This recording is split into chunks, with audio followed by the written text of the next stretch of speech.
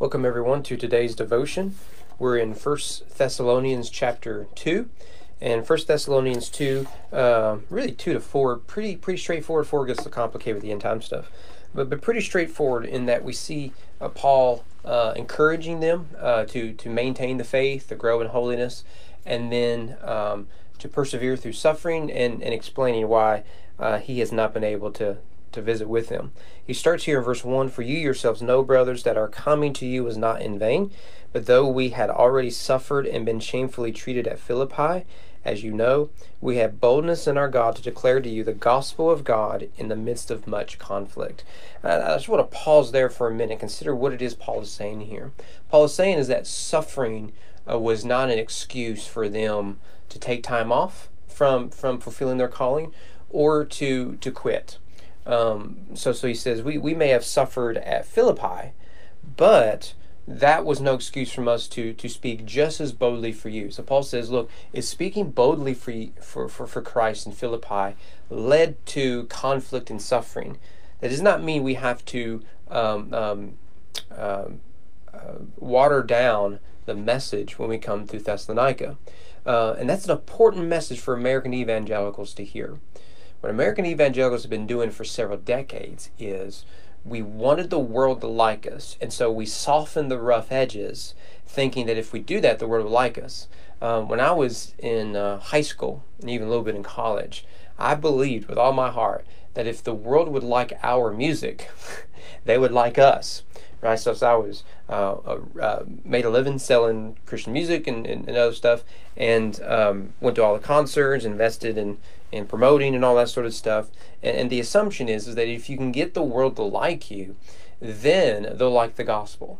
And Paul says, no, your job is simply to proclaim the gospel as is. You don't need to change the message. You don't need to water it down. You don't need to skip over some of it. Proclaim the gospel as is. It's not a license to be a jerk or to try to push people away. But it is an encouragement to be faithful to the message. The message is what saves people by the power of the Holy Spirit, not necessarily how we may present it. Again, how we present it is important, be winsome and all that, but what matters most is the message itself. Verse 5, Paul, in fact, says, "We never came with words of flattery, as you know, nor with a pretext for greed, God is witness." This is similar to what he says in 1 and 2 Corinthians, where he says, look, I'm not an eloquent speaker. I'm not gifted in that way. I came simply proclaiming the cross of Christ. And Paul's saying the same thing here. We didn't come with fancy words and manipulative power. Rather, we came simply saying, repent and believe the gospel. And that is what has led to the salvation of so many souls. What encouragement that is. Many people don't share the gospel because they're afraid. They're afraid they'll fail. They're afraid they'll be rejected. They're afraid that they'll say something wrong. They're afraid that they're not articulate enough. No, what matters is faithfully sharing the gospel. Leave everything else with Jesus. I think Jesus can overcome your weaknesses, and he can overcome your fears. But given the state of our nation, our world, we need the gospel. The world needs the gospel. Over 80% of Kentucky is lost. That is thousands upon thousands upon thousands of people who are lost. What are we doing about it?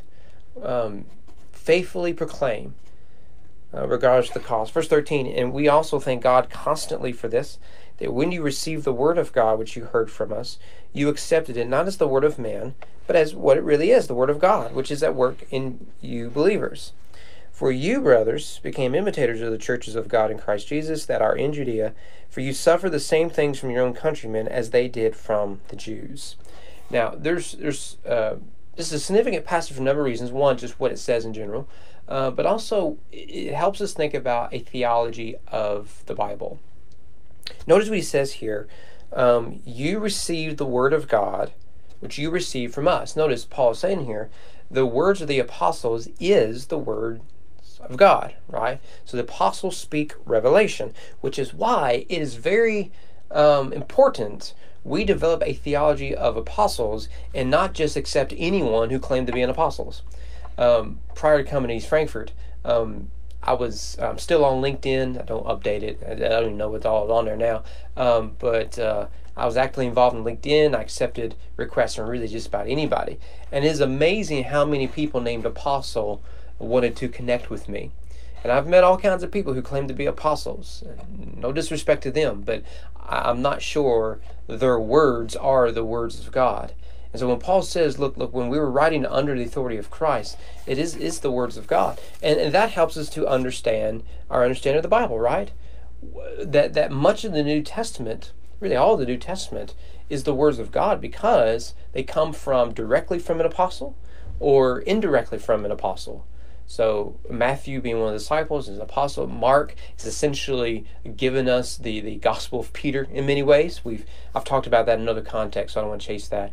Luke is influenced by Paul. John is an eyewitness, an apostle himself. And you can just go all the way through. And what you have are those who are either apostles or associated with them. And so Paul is showing here the early signs of a developing canon. He's saying, look, this is not just the mere words of men, but through men, it is also the words of God. And it works through you. And for you, brothers, became imitators of the church of God in Christ Jesus that are in Judea, for you suffered the same things from your countrymen as they did from the Jews. So the Gentile church suffered under the Gentiles. The Jewish church has suffered under the Jews, which is striking. Because the problem with tribalism is it spends all of its time telling who isn't welcome in and who it is they need to kick out. And Paul says, look, the Jews is a sort of tribe, Samaritans have a sort of tribe, Gentiles have a sort of tribe, and they spend all their time telling who can't come in, right? This is the He-Man, the He-Man Woman Haters Club, right? Is that Alfalfa? And then also who they should kick out.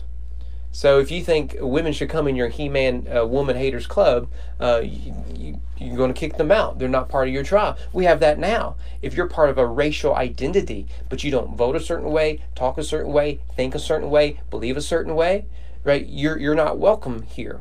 If you're part of this political identity, yet you're open to other ideas, right? You may look the part, act the part, play the part, but you're not welcome here, right? And if Christians aren't careful, we're on the brink of a tribalism.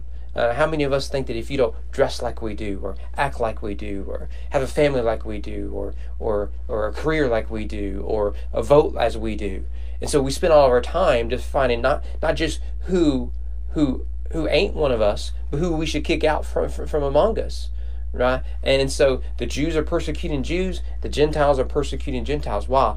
Because they proclaim Jesus Christ as Lord. So Paul's saying, look, you're not alone in your suffering. There are believers around the world right now who are suffering the same way as you. And this is the good news of the gospel, isn't it? That people are suffering and people are going through the same things as you, and we are all part of the family of God. You are never alone in the faith. He goes on to conclude verse 17, but since we were torn away from you, brothers, for a short time, in person, not in heart, we endeavor the more eagerly with great desire to see you face to face, because we wanted to come to you. I, Paul, again and again, but Satan hindered us. For what is our hope or joy or crown of boasting before our Lord Jesus that is coming? Is it not you? You are our glory and joy. We'll say more about this tomorrow from chapter 3. Paul will develop this. He's going to send Timothy because of this. But I really want to emphasize verse 19 and 20. What is our joy and crown? It is to see fellow believers be discipled and grow in Christ. And I would say that is the heart of every pastor and every minister. One of the things I love so much about my time as a youth minister is to see those young people as young adults, married, with kids, careers, lives, still loving Jesus. There really isn't anything better in ministry than that. Well, I hope to see you guys here tomorrow.